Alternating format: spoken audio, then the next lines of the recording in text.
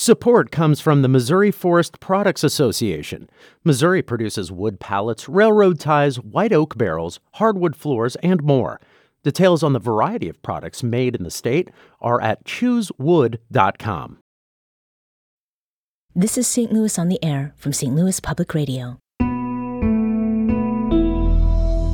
I'm Elaine Cha. 200 species is a lot. And they face the risk of extinction because of our actions. People look at a wet, swampy, marshy area and they think, oh, well, we can improve that. Each year, an estimated 60,000 acres of wetlands, roughly the equivalent of 46 forest parks, are lost in the United States. That makes wetlands the most threatened ecosystem in the country. And in Missouri, agriculture, urban development, and flood control measures have replaced 87% of the state's original wetlands. As it happens, today is World Wetlands Day. So we've invited Shaw Nature Reserve's Restoration and Land Stewardship Manager, Mike Saxton, to share what makes wetlands crucial in our area and what's being done to create and preserve wetlands in this region. Mike, welcome to the program. Hi, happy to be here. So let's start with what wetlands are. Sure. So wetlands, in kind of the simplest terms, are any of our natural communities, our natural areas that are either temporarily, seasonally, or continuously inundated with water. Mm-hmm. So this is sometimes wet, sometimes not? Correct, right. So there are a lot of different, there are a myriad types of different kinds of wetlands, but normally in the big picture, we break it down with coastal and tidal, which of course is not part of our habitats here. We're more of the inland, non-tidal type, right? In Missouri, we generally have marshes and swamps. Okay. Right? Two simple ways to break it down. And our marshes are those that are kind of more open and sunny, dominated by herbaceous plants. Swamps are the more, as you can probably imagine, the more woody, tree-filled wetlands are generally called swamps. And then what are some of the other ones that folks might miss or maybe not realize that we have? Sure. So the Missouri Department of Conservation categorizes 9 different types of wetlands that do occur here in the state of Missouri. So those are the marshes, swamps, shrub swamps, so woody shrubs, bottomland prairies, bottomland forests, oxbow lakes, which we can talk about here in a bit, and then riparian wetlands, so those wetlands that occur along the banks of rivers. Okay, so oxbow lakes. Sure. So oxbows, an oxbow occurs when a river kind of self-corrects or humans straighten a river, and what used to be a windy kind of S shape turns into a straight line. And so right over on the Illinois side of the river, there's Horseshoe Lake, which another term for oxbows typically. Okay. Now, insofar as seasons go, how do the seasons affect what we see, hear, or maybe even smell in wetland areas? Sure. So seasonally, some wetlands are fed by groundwater. A lot of wetlands are fed by surface water. So one thing that wetlands do a great job of is help us with flood prevention and flood control. So during the rainy seasons, the wetlands can expand. They can visually be much more visible to the naked eye. Other times that water is subsurface and it's not readily seen. But our wetlands are breeding hotspots. So especially for birds, for reptiles, amphibians. So during the mating and the breeding season, it can be a raucous place to be. A lot of calls, a lot of birds, songs, reptiles, amphibians. Like that. So in the spring, what are we expecting? Yeah, a lot of birds, especially kind of early in the spring, we get the waterfowl migration. So a lot of ducks, all kinds of ducks, not just kind of your mallards that a lot of people are envisioning. But and same with the frogs. Just a lot of noise coming in, but just a lot of activity, generally speaking. A lot of birds flying through the air, a lot of songs and music in the air. And then I think maybe midsummer to early fall might not be the time people are thinking of seeing flora and fauna. What is it that sort of pops up during that time? Yeah, the landscape, the color of the landscape changes tremendously, right? The wetlands are very green and lush in the growing season, right? And just like the trees can change color, so do the wetlands. They turn that kind of tawny, light brown color. The vegetation just it all changes very evenly over the course of the season. And even in the winter, a lot of folks will think like, oh, well, it's kind of desolate out there. It's not so colorful, but it's actually got its own kind of unique beauty to it. Mm-hmm. You mentioned spring being a big time for frogs, and there's one called the chorus frog, which can be found at Shaw Nature Reserve. And their calls can be heard at the reserve starting in spring and into the summer. Let's hear a bit of that. So again, that's the chorus frog. Tell us a little bit about this creature. Sure. So they breed in shallow water. They're in all parts of Missouri except really kind of the boot heel, so down in the very southeast corner of the state. We like to tell folks that if you take a comb, like a hard-toothed comb, and you run your finger over the comb, right. that's the sound, right? You need a mechanism or a little mnemonic device to help you remember, because there's a lot of calls out there to try to learn, and that's an easy way to learn that. Okay. And then spring peepers are another, and they're adaptable when it comes to their habitat, but they prefer to reside in ponds. You may recognize the sounds of their call. And that, to me, it sounds like it could be a bird. Sure, absolutely. Yeah. There are certain sounds that when you hear it for the first time, like you might not have heard a spring peeper in 9 months, but when you hear that first one, you know it, and it is usually a good indicator that spring is on its way or that it's already here. Right. And again, I said it sounds like a bird because it is not. That is a frog. Absolutely, yeah. They have the spring peepers. They have a little, very distinct X on their back that makes them pretty readily identifiable. Yeah. Is it a small frog as well? They'll fit right in the palm of your hand. Oh, how cute. Okay. So there are other animals. Among those are birds. And the American bittern, which is rarely seen, has a unique and odd-sounding call.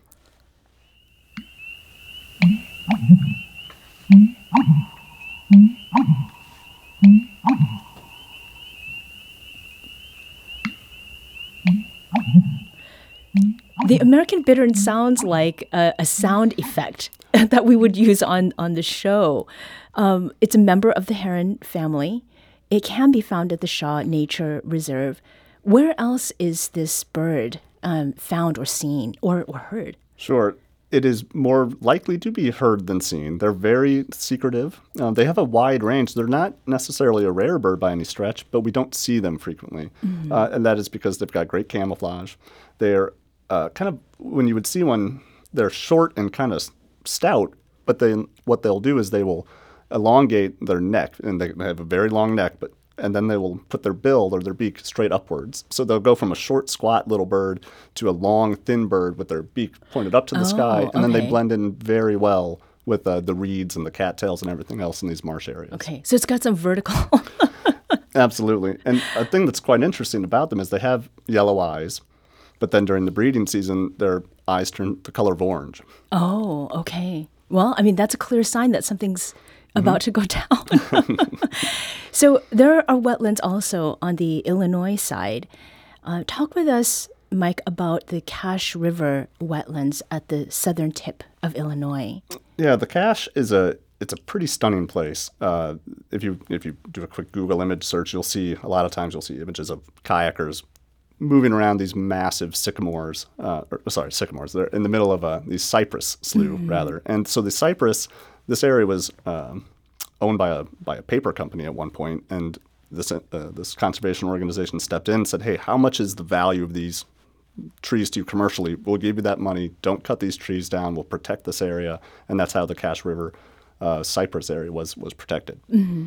And even more than sort of the cash value of that land, there is a distinction with the wetlands of the Cache River, isn't there? Pertaining to like international sort of importance.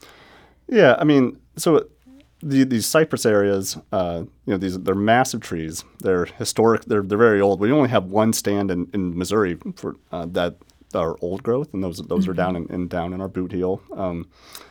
But yeah, these areas where the cypress occur, they sequester a lot of carbon. A lot of carbon goes into the ground there. So they're on a global scale. It is really important for climate change mitigation and things along those lines. We're talking about the role of wetlands in our region with Mike Saxton, Shaw Nature Reserve's Restoration and Land Stewardship Manager. Mike, you were just mentioning sequestration of carbon. Why is it that wetlands are so important? And what is it about where we are in the St. Louis region that puts existing wetlands at risk? Yeah, so peatlands, peat soils, they sequester about 2 times as much carbon as forests do. And so we don't have peatlands here in Missouri, but that's on a global scale. Mm-hmm. Those wetlands are a big driver of carbon sequestration. Pre-settlement, Missouri had about 5 million acres of wetlands. And as you mentioned in the intro, that's down 87%. Part of the reason that we tend to lose wetlands is people don't understand their value, mm-hmm. right? People look at a wet, swampy, marshy area and they think, oh, well, we can improve that. If we drain it, we can turn it into agriculture. If we fill it, we can put buildings on it, right? Mm-hmm. And we can improve that land. And so we're not always thinking about those ecosystem services that wetlands can provide for us. And why is it that people don't know much about wetlands? Yeah, I think part of it is especially the idea of swamps. Swamps, it usually has a negative connotation to people. Mosquitoes, snakes, alligators, dark, impenetrable. And it's just not a place that always historically lended itself to kind of our human use or our human interaction. Mm-hmm. So unless you, as we know about a lot of things in life, unless you know it, understand it, you're not going to care for it, and you're not going to advocate for it. Yeah. So approximately 87% of Missouri's wetlands, you mentioned that too, have been destroyed since the first European settlers began to carve a living from the state's woodlands and the prairies, bottomland forests. What factors today contribute most to wetland loss or destruction in Missouri? It would mostly be commercial development at this point.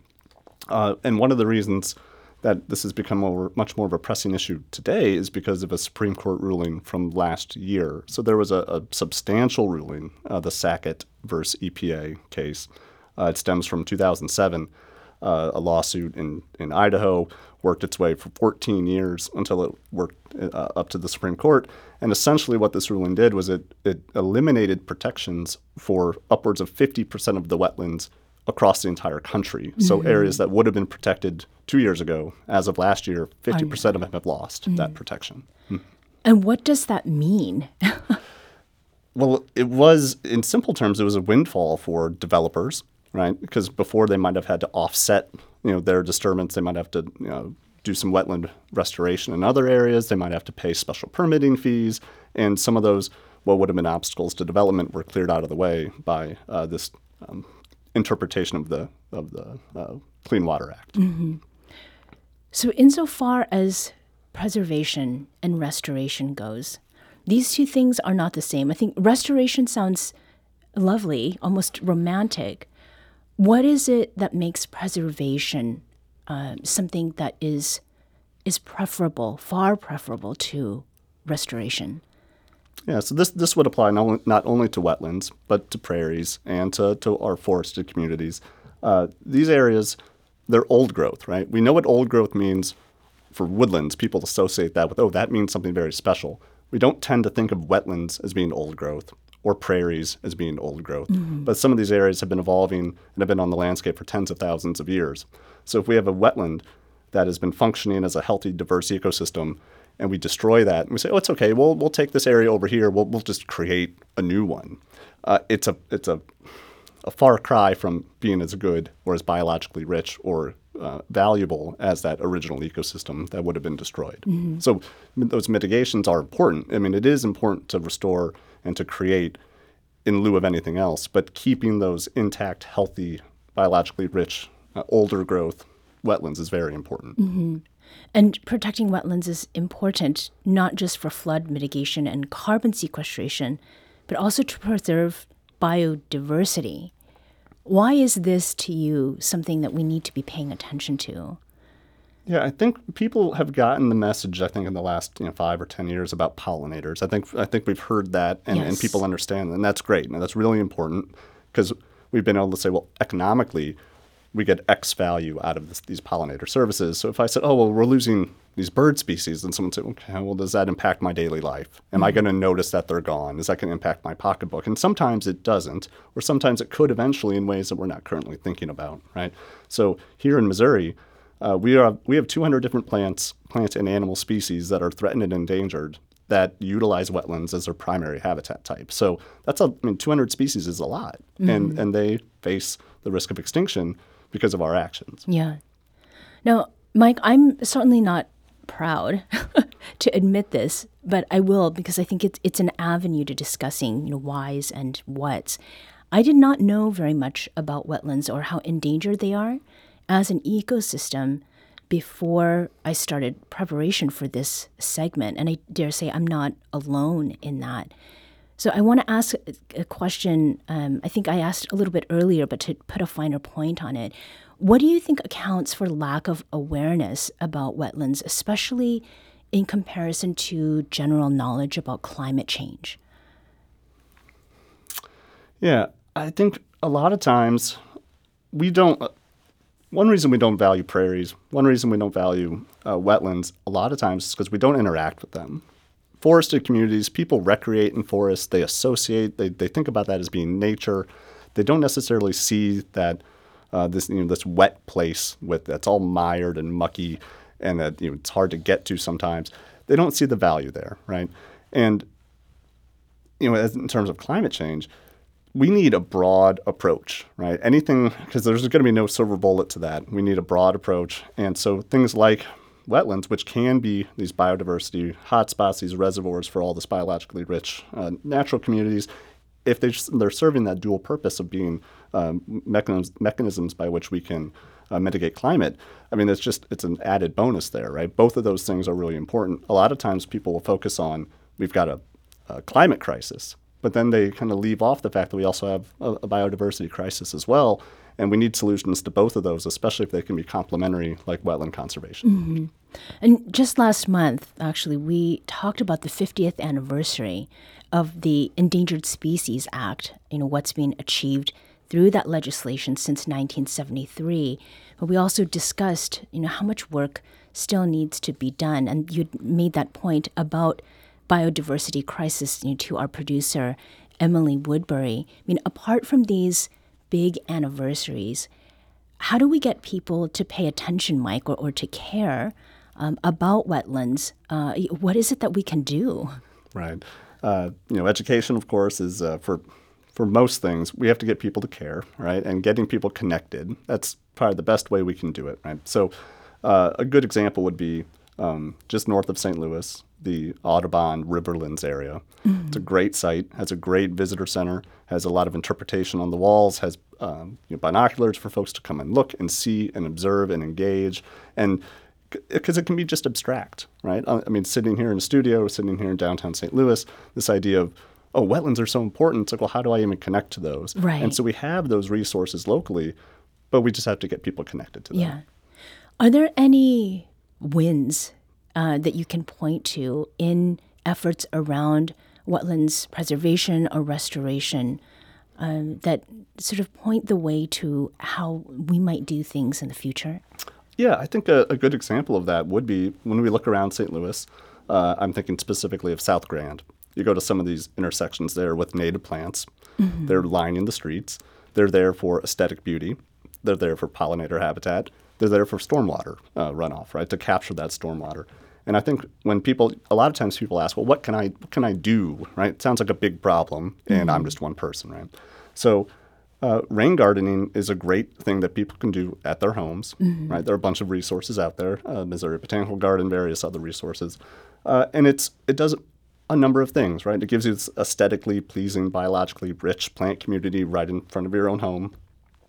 It provides habitat for native pollinators. Mm-hmm. And it limits that runoff. It captures that water. It keeps it from going into the streams, down into the sewer systems, et cetera. And we can keep that, and we can promote native biodiversity and have a functional benefit to our wetlands. Mm-hmm.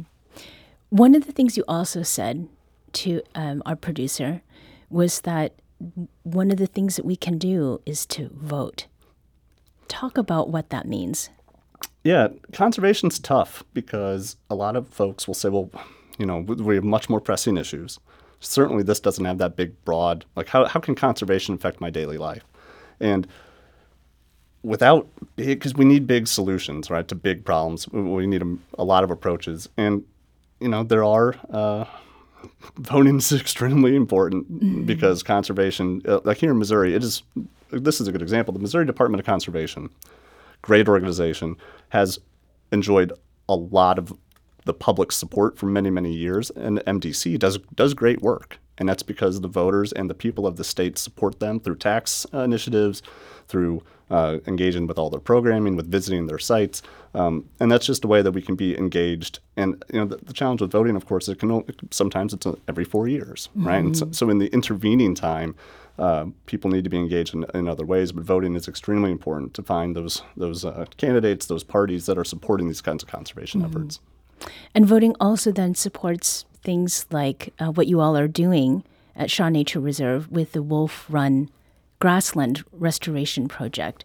It's an area that was initially wasted farm ground, turned forest, and it was a forest with low biodiversity. Now you're working to do something else with it. Tell us about that. Yeah, so the Wolf Run Grassland Restoration Area, when the Missouri Botanical Garden acquired the land that would become Shaw Nature Reserve back in 1925, and you can see we're getting ready to celebrate our centennial next year. We're really excited about that. But this was 1,300 acres of what they described as wasted farm ground. So it kind of went through this, what we would call succession. So if you just let a field go, it doesn't turn into a biologically rich area. A lot of times it can turn into an area full of invasive species and have that low biodiversity value.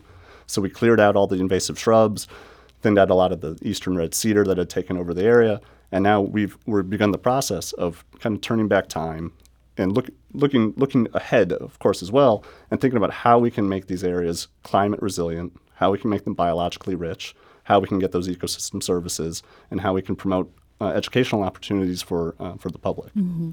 So as the last question here, what would you suggest that folks do?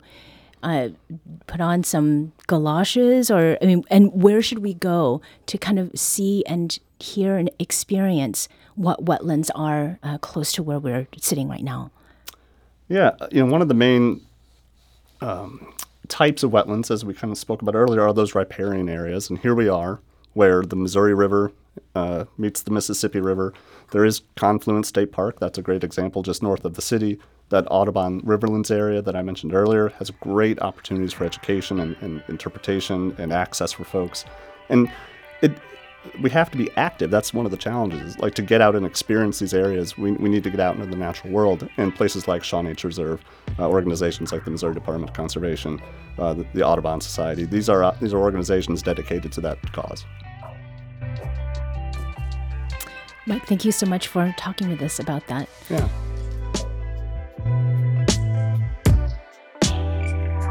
This episode was produced by Emily Woodbury. Audio engineering and podcast design by Aaron Dorr.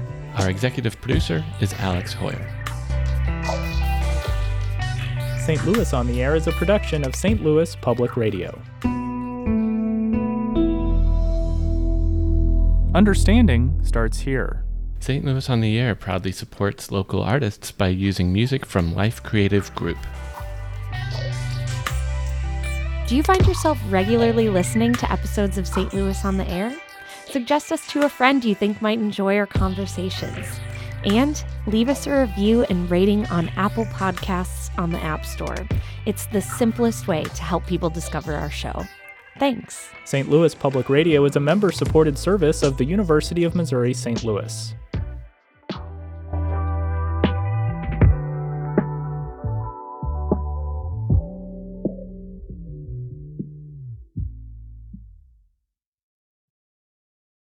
Support comes from the Missouri Forest Products Association, committed to conservation and careful management of the state's forests to make them more resilient and better habitats for wildlife.